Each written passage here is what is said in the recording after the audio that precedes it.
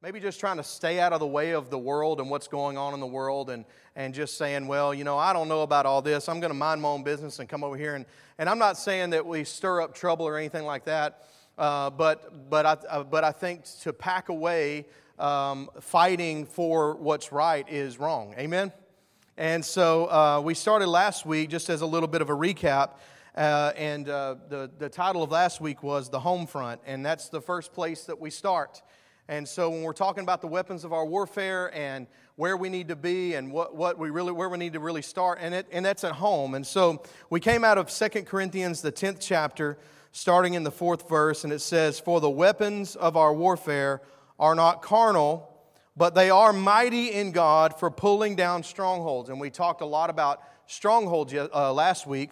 I'll go ahead and read the verse and read the Amplified, and we'll kind of get into that a little bit. But verse 5 says, "Casting down arguments and every high thing that exalts itself against the knowledge of God, bringing every thought into captivity to the obedience of Christ, and being ready to punish all disobedience when your obedience is fulfilled."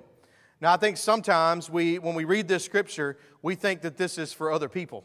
Like this is, oh yeah, if somebody says something that's not biblical, if somebody says something that's not right, the weapons of my warfare, they're not carnal, but they are mighty, and I'm going to come against that. No, this is talking about the things that are in you. Paul is talking to individuals. He's talking to a church, but he says, there's some things in you, but the weapons of our warfare, they're not carnal, but they are mighty, and they're for pulling down strongholds in our life.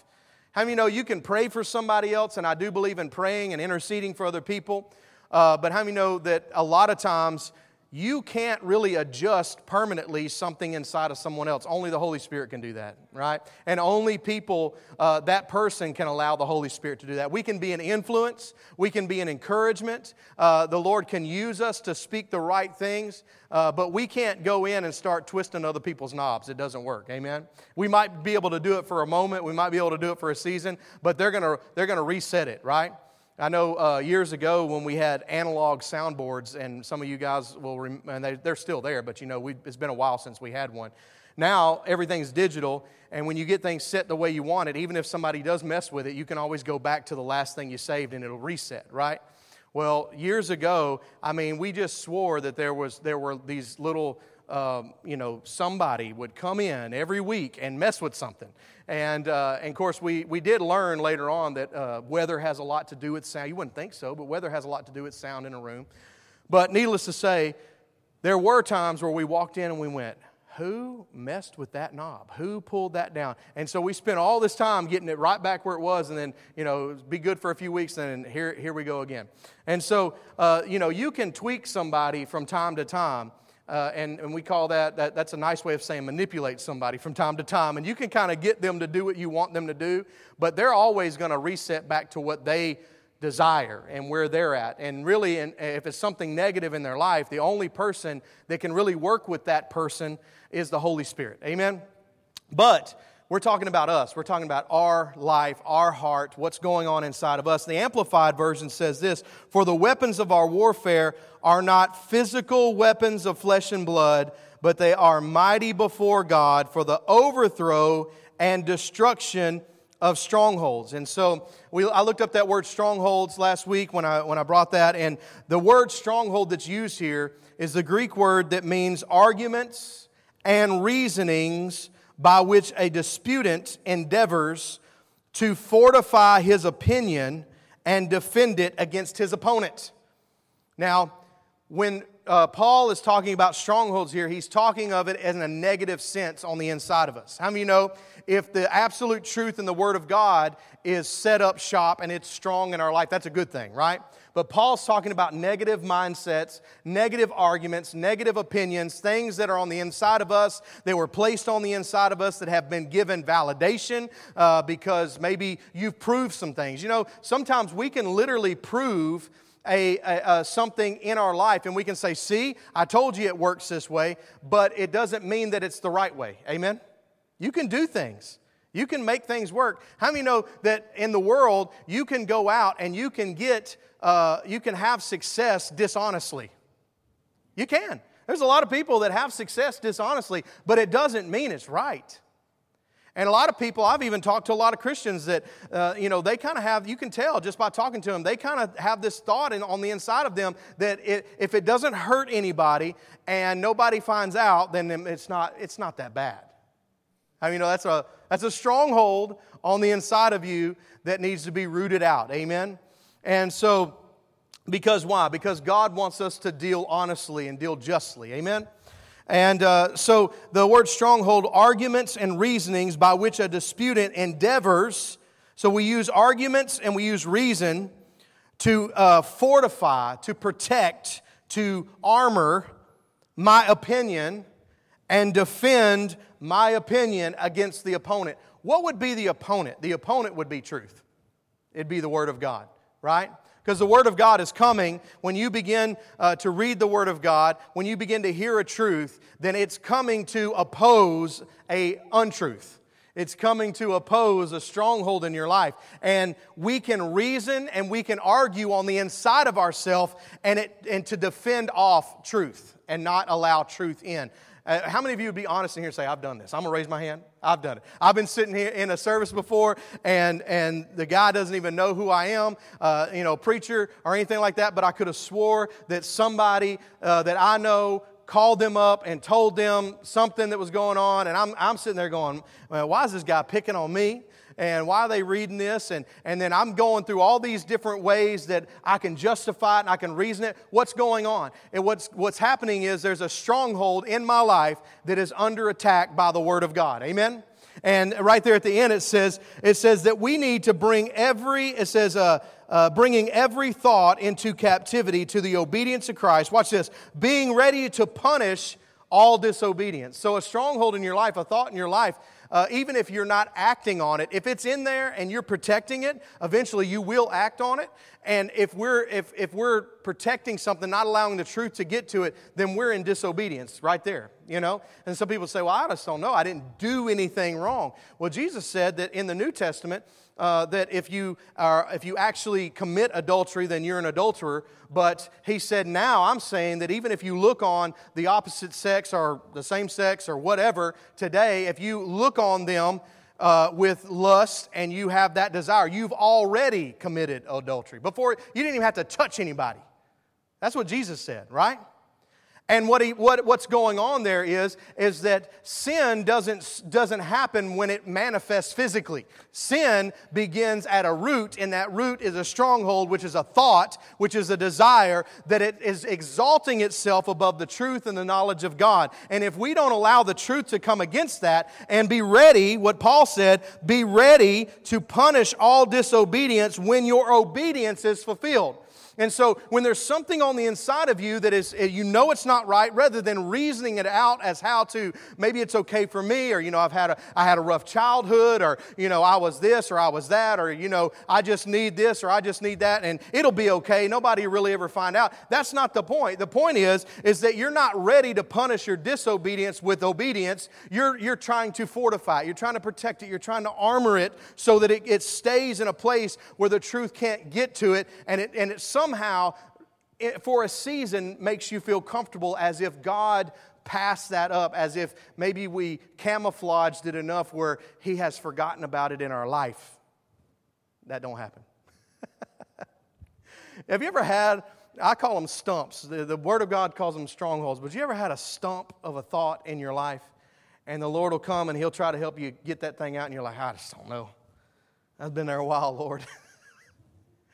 And you try to cover it up with some, leaves, and you just try to say it's not there. Well, He'll circle back to it. And then He'll circle back to it. And then He'll circle back to it. And He just won't leave it alone. And then not only that, as I said a while ago, He'll get other people on board, and He'll begin to have other ministers preach on it. He'll get other people on board, like our husbands or wives and people and friends, and they'll begin to speak to these things, and you'll feel surrounded. And why? Because the Lord is surrounding that stronghold, because He wants to take it down, because He knows if it gets taken down in your life, then you're going to have freedom in your life. And if you have freedom in your life, you're going to have blessing in your life, and you're going to have joy in your life, and you're going to have peace in your life. And it says, being ready to punish all disobedience when your obedience is fulfilled. So the fastest way to get rid of this stronghold in your life is just obey. Just obey. I know it sounds real simple, but I've been there too. It's really hard, but especially this generation, and I'm saying this generation, not exemplifying myself from that or making myself exempt from this generation. We justify a lot of things. We justify a ton of stuff that's directly against the Word of God. And today, it's not about what's right or wrong. Today it's about how well you can argue the fact that it's okay for me to do it. And how many of you know no matter how well we can argue, doesn't make it any more right to God. Amen? And it doesn't make it any better for you in your life just because you can argue it well. Amen?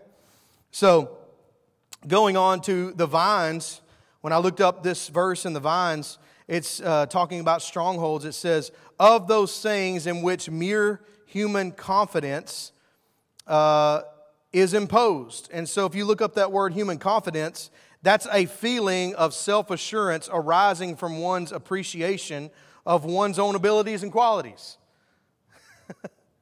Let me read that again. Human confidence is a feeling of self-assurance arising from one's appreciation of one's own abilities and qualities. How many know in today's world that is not only acceptable, but it's preached. Self-confidence is preached to everybody. Find your own truth. You need to do you and be confident in who you are. Well, it's a half-truth because I'm not confident in who I am. If I was confident in who I was, I'd have never needed Jesus. Amen? I'd have never needed Jesus if I was confident in who I was. I was so unconfident in who I was. When I found out who I could be in Christ, I died to myself and I was raised to life with Him. Amen? And the thing that I fight all the time is getting out of self-confidence and staying in Christ. Amen? Because when we get into the believing that we're something and that we always have the right ideas and we're never wrong not everybody's going to say this. I mean, if you ask every single person, you walk up and say, hey, are you ever wrong? People would say, oh, yeah, sure, I'm wrong. And you say, name a time you were wrong today. They wouldn't do it. They couldn't do it. Because plain and simple is, everybody thinks they think right. Me included. Come on. You know, one of the hardest things for people to do, and it would be hard for me to do, is if someone came to me and said, I don't think you're thinking properly. To the point where I think you might need to get some help and get some medicine. Now, if somebody came to me and my arm was broken off, and they go, I think your arm's broke, and you need to get a cast and get that thing set, maybe even surgery, I'd go, you know what? I think you're right. But how many of you know things can be broken in our minds, and things can be broken in our hearts, and things can be broken in our souls, and we are very, very protective of those things. It's a very prideful thing, and it hurts our pride to be told, I don't think you're thinking properly on this point. Or I think maybe you might be wrong. Don't hit me. You know what I mean? Nobody wants to be told they're wrong. I don't want to be told I'm wrong. But a lot of times what happens is people create a world, they create a place where they're the one that is always right. And if you ever come against them and say, no, you're not, you get kicked out of their world. Anybody ever experienced this? I don't agree with this. You can't come over to my house and play no more. And I'm not talking about kids, I'm talking about adults. I don't think you're thinking right here. Well, you're not invited to my party. You know, you get kicked out of people's worlds so therefore nobody says anything. Right? But here's the thing about it, as Christians, that's here, there, and yonder and in the world, but as Christians, you know, we ought to have accountability in our life. We ought to have people that we trust. I have people that I trust. I have people that I go to and go, hey, this is what I did, this is what I said. Am I wrong? And they're not scared to say, yeah. Or, no, I think you're good there. I think you're thinking properly there. I trust them. But even before I go to a person, I go to the Lord and I say, Lord, something don't feel right about this. Can you help me make an adjustment in my life? If we do that, we're doing what Paul said. We're ready to punish disobedience that is trying to set up shop in our life when we just simply obey. Amen? Just simply obey. So human confidence, and reminding you what the vine said, it said that a stronghold is of those things in which mere human confidence is imposed. So to impose something is to take advantage by demanding their attention or commitment. So we could say a stronghold here in 2 Corinthians 10 is a thought that we have confidence in that demands our commitment to keeping it as a part of our thought process. We protect it and hold it in a place that no one, especially the Word of God, can disturb. And that's where you get people getting, people say, and sometimes they're joking and sometimes they're not. So, you sure stepped on my toes at service. That's what they mean. They mean I was not, or somebody was knocking up against, other people call it holy cows or whatever. It's a stronghold in our life that we hold dear, and plain and simple, it's just holding us back. Amen. I want the Word of God. When I pray in the Holy Ghost and when I read the Word of God, I want to always be in a place where I'm giving the Word of God permission to seek and destroy.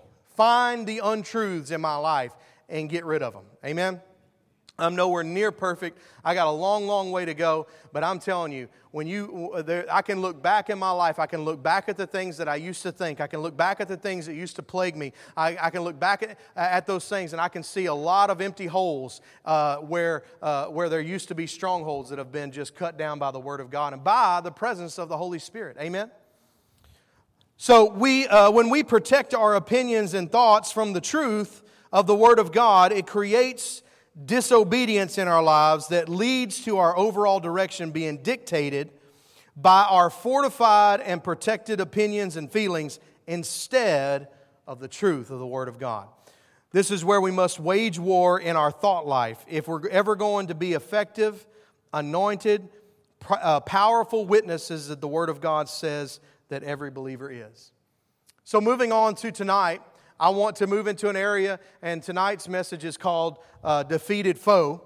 And so we're going to talk about our adversary. You know we have an adversary. Everybody in here should know that we have an adversary. 1 Peter 5:8 says, "Be sober and be vigilant, because your adversary, the devil," so now we know who he is. He is an absolute adversary. "Your adversary, the devil, walks about like a roaring lion, seeking whom he may devour." Now, I think some people think that just like a human, how many of you ever met a human that can be really, really nice at times and then just go off the rails? You know what I mean? Just like, whoa, they're a different person. And then like there's other times like, oh, well, they were nice today and they told the truth today and they were good to me today and we had a good day. I think some people think that the devil's like that. That some days he has good days and you can trust him. Every single word that comes out of his mouth into your heart is a lie, even if it's the Word of God. You say, even if it's go back and look and see how he tempted Christ. How did he tempt Christ? With the Word of God. So Satan has the ability to speak to you the Word of God, but the very fact that it's coming from his lips means that we do not obey it. It's always a lie. It's always a trick. He is always trying to beat you. Always. There's never a moment, not on Christmas, not on vacation, not when you're all snuggled up and cozy. There's never a moment in time where he takes a break. He's always up to no good, right? The word adversary here that's used here And I love this because, a lot of times when we think about adversary, especially in this series, we're talking about weapons of our warfare. So we're kind of using war type, analogies. But right here, the word that's being used here is actually is coming from the aspect of an opponent in a lawsuit.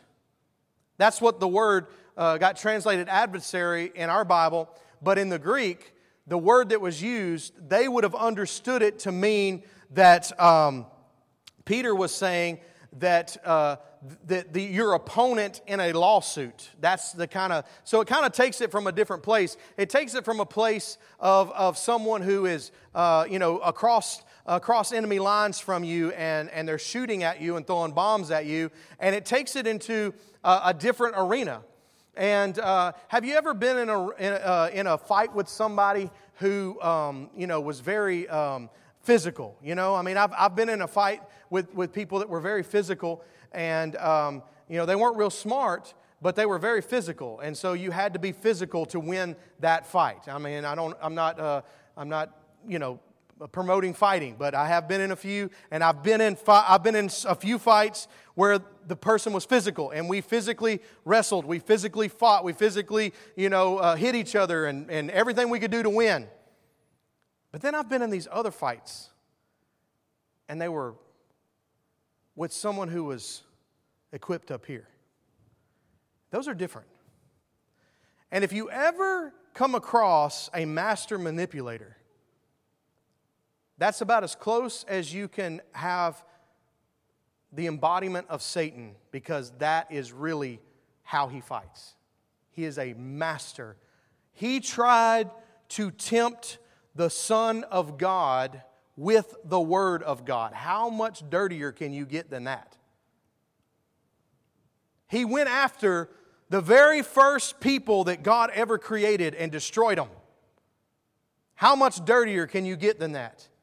And he did it by twisting the Word of God and getting them to believe a lie.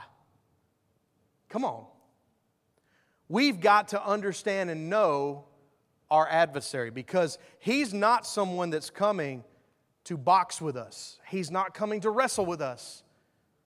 He's coming to twist thoughts and weave ideas into our hearts and our minds until he so confuses us that we go a direction that is not meant for us to go. And we find ourselves in disobedience. This is not a war of flesh and blood. This is a war of words. This is a war of accusations. This is a war of thoughts. It's a war of ideas and suggestions and blame and guilt and manipulation and twisted half-truths. That's what this war is about. And if we're sitting here thinking, we're standing at the door with our AR-15 waiting on the devil to come through, he ain't coming. He's already in. He talks to you at night. He talks to you in the morning. He talks to you at lunchtime. He suggests all the time, trying to get you to bite on a lie. I've seen good men, good women, good Christians, good ministers, that all of a sudden they start going down this weird place. And it all started with a stronghold that was a lie that they bought into and then protected until it became a direction in their life. Amen. And if you touched it, you weren't their friend no more.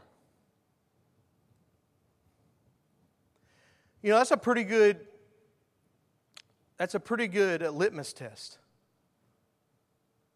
Because there's the truth of the Word of God that's on the inside of me.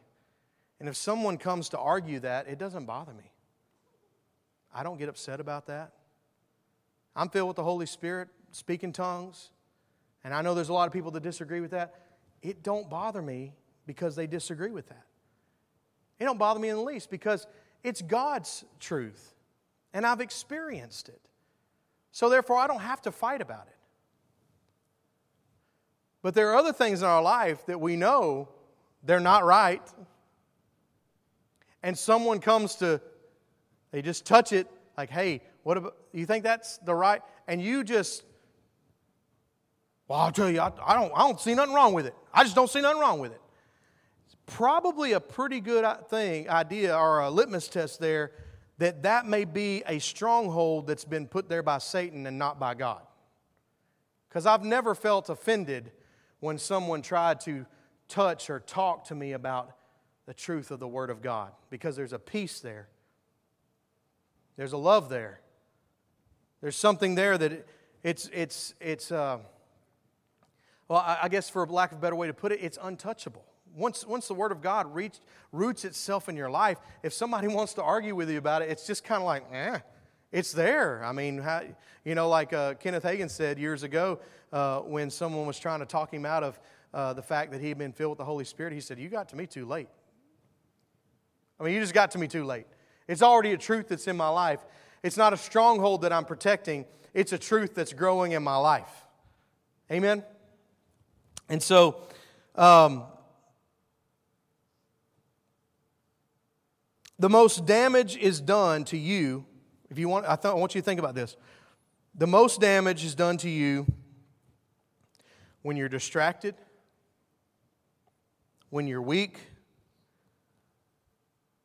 in your spirit, weak in your mind, weak in your body. And that's when he attacks. He attacks when you're sick. He attacks when you're stressed. He attacks when you're knowingly in sin. He rarely ever attacks when you're prayed up and in close communion with the Lord. Think about that. Why? Because you're doing what Peter said, being sober and being vigilant for your adversary. You're aware. See, I'm not saying that he can't make a suggestion that you can't just be minding your own business one day, just going la-di-da, and him just kind of something begin to happen in your life or whatever, and a good day goes bad, so to speak. But some of those things are just consequences, or I guess just circumstance of living in the world, and we go all biblical on it and say, well, the devil's just trying to throw me off today, and maybe he is. But most of the time, if he really wants to get to you, he's not distracting you with your car being broke down. He's not concerned about all that stuff. He's waiting for you to get in a place of weakness. He's waiting for your mind to get in a place where you need guidance, and you're not going to the Word and you're not going to prayer to get that guidance. You're thinking, you're reasoning, you're reaching all out here trying to figure out what you're supposed to do. And guess what? He will oblige. He will oblige. And so when you're weak in your body, when you're weak in your mind, when we're not prayed up, when you're not being close to the Lord, that's when he likes to attack. That's when he likes to pour it on. He's very, very patient, and he loves waiting for that. But good news is we are built to fight this. I know that sounds like a lot of bad news, but I think we need to understand our adversary. And we are built to fight. It's 1 Timothy 6, 11 through 12. Paul told Timothy this. He was a pastor. And he said, "But you, O man of God, flee these things and pursue righteousness, godliness, faith, love, patience, gentleness." Verse 12, he says, fight the good fight of what? Faith. Lay hold on eternal life, to which you were also called and have confessed the good confession in the presence of many witnesses. So, we read that a lot of times, and we see fight the good fight of faith. You hear people say that all the time. It's on t-shirts, on bumper stickers, it's on everything. But I wanted to go back and I wanted to say what spurred Paul to tell Timothy this. And so, just going back to verses 3 through 5, this is what he said before he told him to flee things and pursue righteousness, godliness, faith, love, patience, gentleness, and fight the good fight of faith. This is what he said starting in verse 3. He says, "If anyone teaches otherwise and does not consent to wholesome words." So he's talking to a pastor of a church that's his son in the faith. And he's talking about this war of words, this war of ideas, this war of truths. And he says, listen, if anybody teaches anything other than these wholesome words, even the words of our Lord Jesus Christ, and to the doctrine which accords with godliness, he is proud, knowing nothing, but is obsessed with disputes. I want you to really take a big, deep breath here and think about the amount of Christians that are obsessed with disputes right now. Obsessed. They got to be right.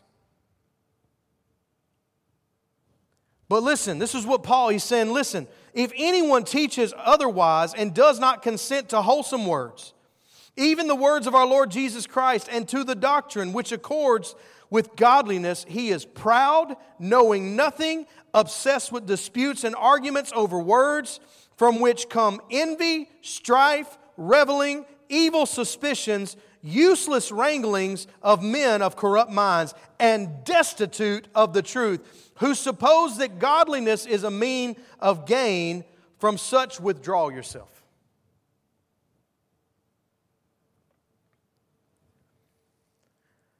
There's a way that we can get caught up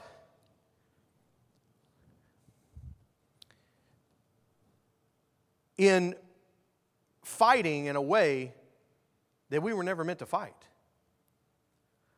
Because then after he says all this, he says, but you, man of God. So he's talking to people in the church. He's saying, listen, if there's anybody who has resorted to going outside of doctrine and outside of the Word of God, and they're talking this nonsense, and they're just, you know, they love arguments, and they love all this contention. He says, get away from them. But you, O man of God, flee these things and pursue righteousness. You know, Paul also told the Corinthians when he was talking about spiritual gifts. Because, you know, a lot of people want to argue about spiritual things. They want to argue about doctrines in churches and all that stuff. And I think that the only argument you need to have about doctrine is your doctrine out of the Word of God? Or is it an argument? Because as I was saying before, if it's out of the Word of God, there's a peace that comes to it. I don't have to argue it. It doesn't offend me in the least that you're wrong. I don't care. But he tells the Corinthians, because he's talking about this, they're having problems. There's people there, they're trying to operate in the gifts, and there's other people that are against it, and some people are doing it wrong, some people are doing it right. And so when he goes in and he begins to describe to them what we need to do, he says, listen, it's good to desire spiritual gifts, but here's the thing that he said before that. He said, but pursue love. So if your pursuit is not love, and in here, right here, he says, flee these things and pursue. I wish I could figure out how. I've never figured out how to go two directions at one time. I wish I could. But I can't go to Tyler and Shreveport at the same time. Right?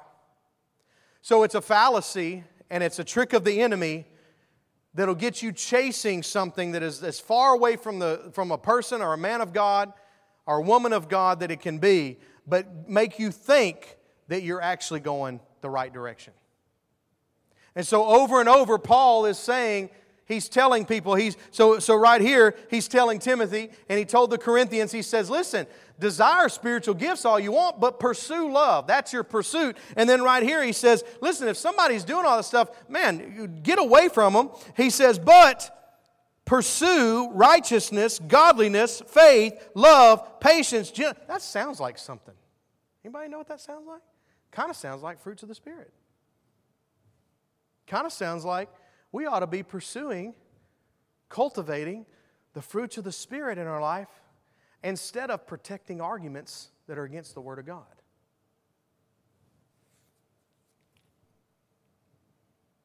So, I mean, look inside yourself. Are you building fortresses of protecting to protect your ideas? Are you growing vineyards of the fruit of the Spirit? Because you can't do both. You got to knock those things down.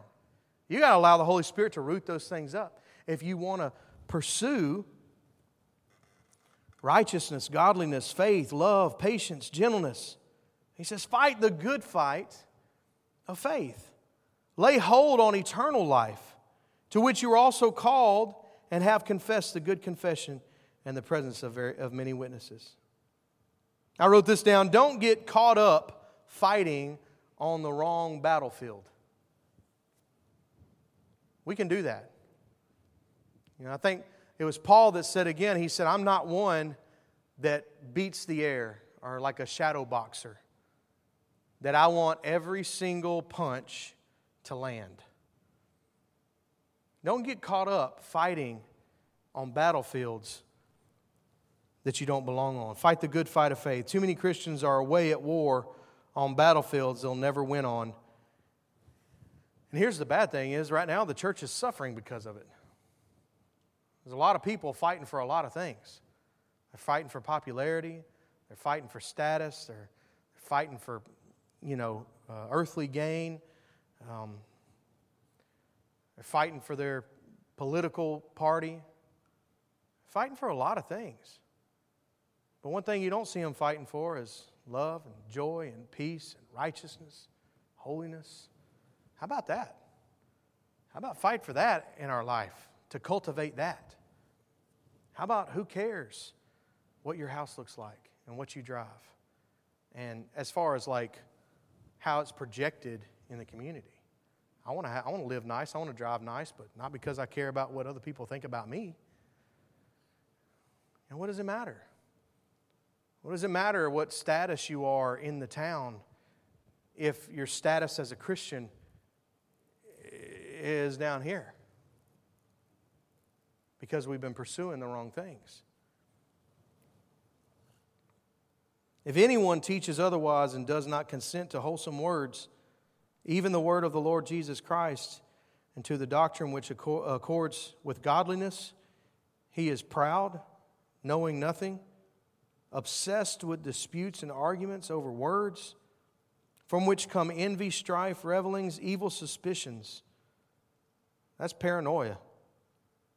Useless wranglings of men of corrupt minds, destitute of the truth, who suppose that godliness is a means of gain. From such withdraw yourself. Just get away from it. And then pursue righteousness, godliness, faith, love, patience, gentleness. Fight the good fight of faith. We were built to fight, but only in faith and not in the flesh. 1 Peter 5:8 says, be sober. Going back to that. Be sober, be vigilant, because your adversary, the devil, walks about like a roaring lion, seeking whom he may devour. Verse 9 says, resist him, steadfast in the faith. So we fight the good fight of faith. And then Peter tells us the way we can defeat him is that when we resist him by being steadfast in faith. Amen? Resist him, steadfast in the faith. The devil has no faith. Can you imagine that? He has no ability for faith whatsoever. There's not an ounce of faith in him. He does not have the ability. So the devil has no faith, no ability to compete with someone in faith. Standing firm on the good confession of salvation by grace through faith. That's why it's so important to understand what you have in Christ. The only way he can defeat you is to get you into a doubt and questioning by getting you to focus on feelings, opinions, circumstances, and outright lies. That is where he wants to get you. If he can begin to play on your feelings, on your opinions and circumstances, he can get you to focus on that, then he can get you out of faith, and he can get you into fear and getting you focused on those things. But he is a defeated foe. So war tactic 101, I don't know if it's 101, but I just said it should be. It's to understand who you're fixing to fight. I think that should be 101. Understanding who you are about to fight. To understand your adversary. Most importantly, it'd be really good to understand their history and their weaknesses. Right? Not that we're exalting our enemy.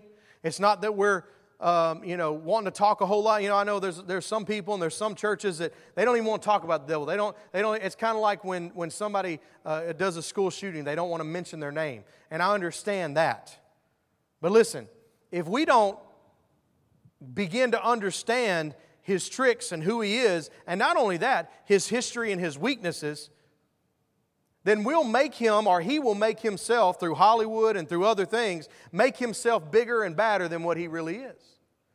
And so, Paul told the Corinthians in 2 Corinthians 2 that they needed to be quick to forgive. Now, we don't have time to go back and read it, but you can if you want to go read 2 Corinthians 2. But basically, he was telling them to be quick to forgive and not hold anything against anyone because it was a doorway to Satan. And this is exactly what he said after this. He was talking to them about things that they needed to do. And in verse 11, he says, lest, talking about all these other things that we need to stop doing. And mainly it was about forgiving and forgiving each other and forgetting things. And he says, lest Satan should take advantage of us. This is how he takes advantage of it. And he's talking to a church. He says, for we are not ignorant of his devices. I think a lot of Christians fall because they're just ignorant of his devices. And Paul is trying to make sure that the Corinthians are not ignorant of his devices. And he's saying, listen, you need to get rid of this unforgiveness. You need to get rid of these squabbles in between you because it's a door to Satan. And listen, if we don't do this, he's going to take advantage of us. We don't need to be ignorant of his devices. We can't be ignorant of the way he operates, but fully aware of how he works. Now, I love Luke 10 in this series of scriptures here. Just in case you forgot about what happened, just a quick little, recap of it. Jesus sends out the 70, and he sends them out 2 by 2 to go minister. And he's sending them out. Well, they come back, and when they came back, it said, picking up in verse 17, it says, then the 70 returned with joy, saying, Lord, even the demons are subject to us in your name. And I love Jesus' response because I just get this picture of Jesus like he's like propped up on a rock or something, eating grapes or something. And his response is, yeah, I saw Satan fall like lightning from heaven. I think it was who did you think he was? I hadn't been scared of him in the least. I'm not worried about him in the least. I know who he is. I saw him when my Father cast him out of heaven.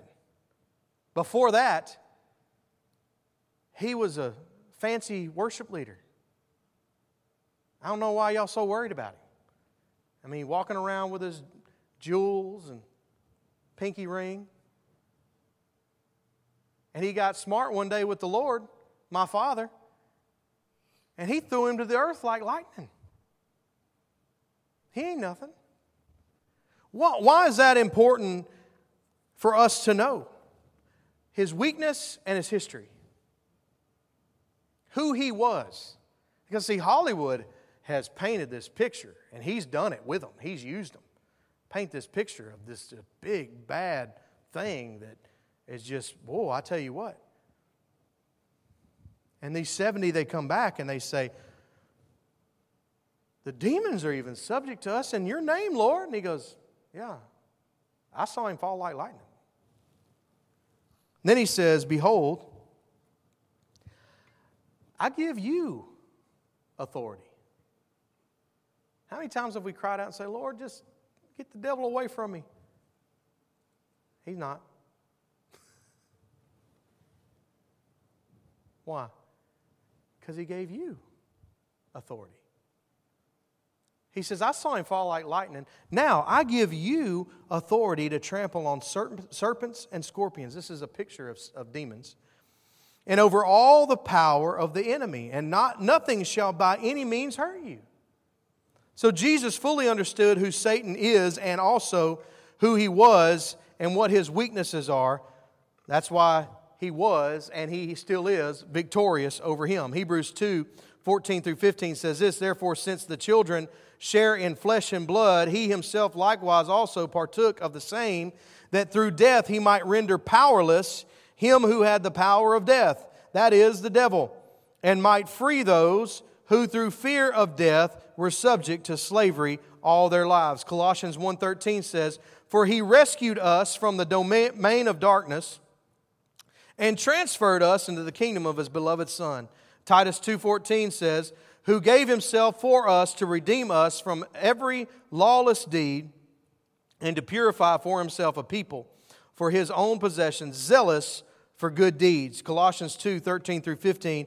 "And you, being dead in your trespasses and the uncircumcision of your flesh, He has made alive together with Him, having forgiven you all trespasses, having wiped out the handwriting of requirements that was against you, which was contrary to us, and He has taken it out of the way, having nailed it to the cross, having disarmed principalities and powers, and made a public spectacle of them, triumphing them over them." So the greatest argument to have against the devil and fighting the good fight of faith is by declaring who you are in Christ. See, if he figures out you don't know, he is going to paint a picture of himself to you that makes you think there's never going to be a way to get away. The good fight of faith is, and the argument that wins every time, is pointing back to who you know you are in Christ. One scripture would do it. Ephesians 1, you guys ought to know this by now. 1:17 through 22, "That the God of our Lord Jesus Christ, the Father of glory, may give you the spirit of wisdom and revelation in the knowledge of Him." Paul's praying this prayer for the church, and this was the spirit of wisdom and revelation that he wanted them to get. The next couple of scriptures. He says, "That the eyes of your understanding would be enlightened, that you may know what is the hope of His calling, what are the riches of the glory of His inheritance in the saints, what is the exceeding greatness of His power towards us who believe, according to the working of His mighty power, which He worked in Christ when He raised Him from the dead, seating Him at the right hand of the Father in the heavenly places, far above all principality and power and might and dominion and every name that is named, not only in this age, but also in that which is to come. And He put all things under His feet and gave Him to be the head over all things to the church, which is His body, the fullness of Him that filleth all in all." So Paul, if we could take that one scripture and argue any argument Satan would have against us. Anytime he would try to come against us, say, I've been seated together with Christ, and He's far above you. He's far above all the demons. He's far above any principality, any power. And I'm seated with Him, and all things are under the feet of the church, and I'm the church, and so I'm above this. And so I don't even understand why you're talking to me. I don't even understand what makes you think you have the right to even talk to me. See, most people just hear Satan tell them truths, maybe even about themselves. "Oh, you're stupid. Why'd you do that? Why'd you say that? Oh, you're never going to have it like them." All these things. And we listen. We listen. Would a king listen to a beggar? No. We're sons and daughters of the Most High God.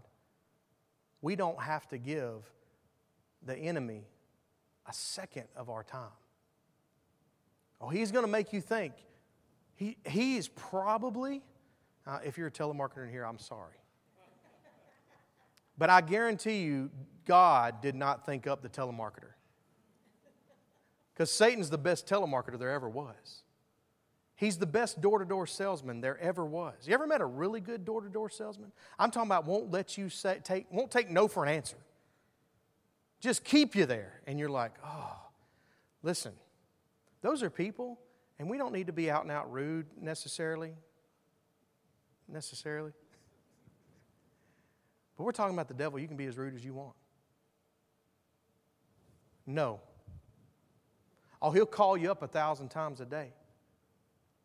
The only way to block his number is to begin playing the Holy Ghost. That's what I found out.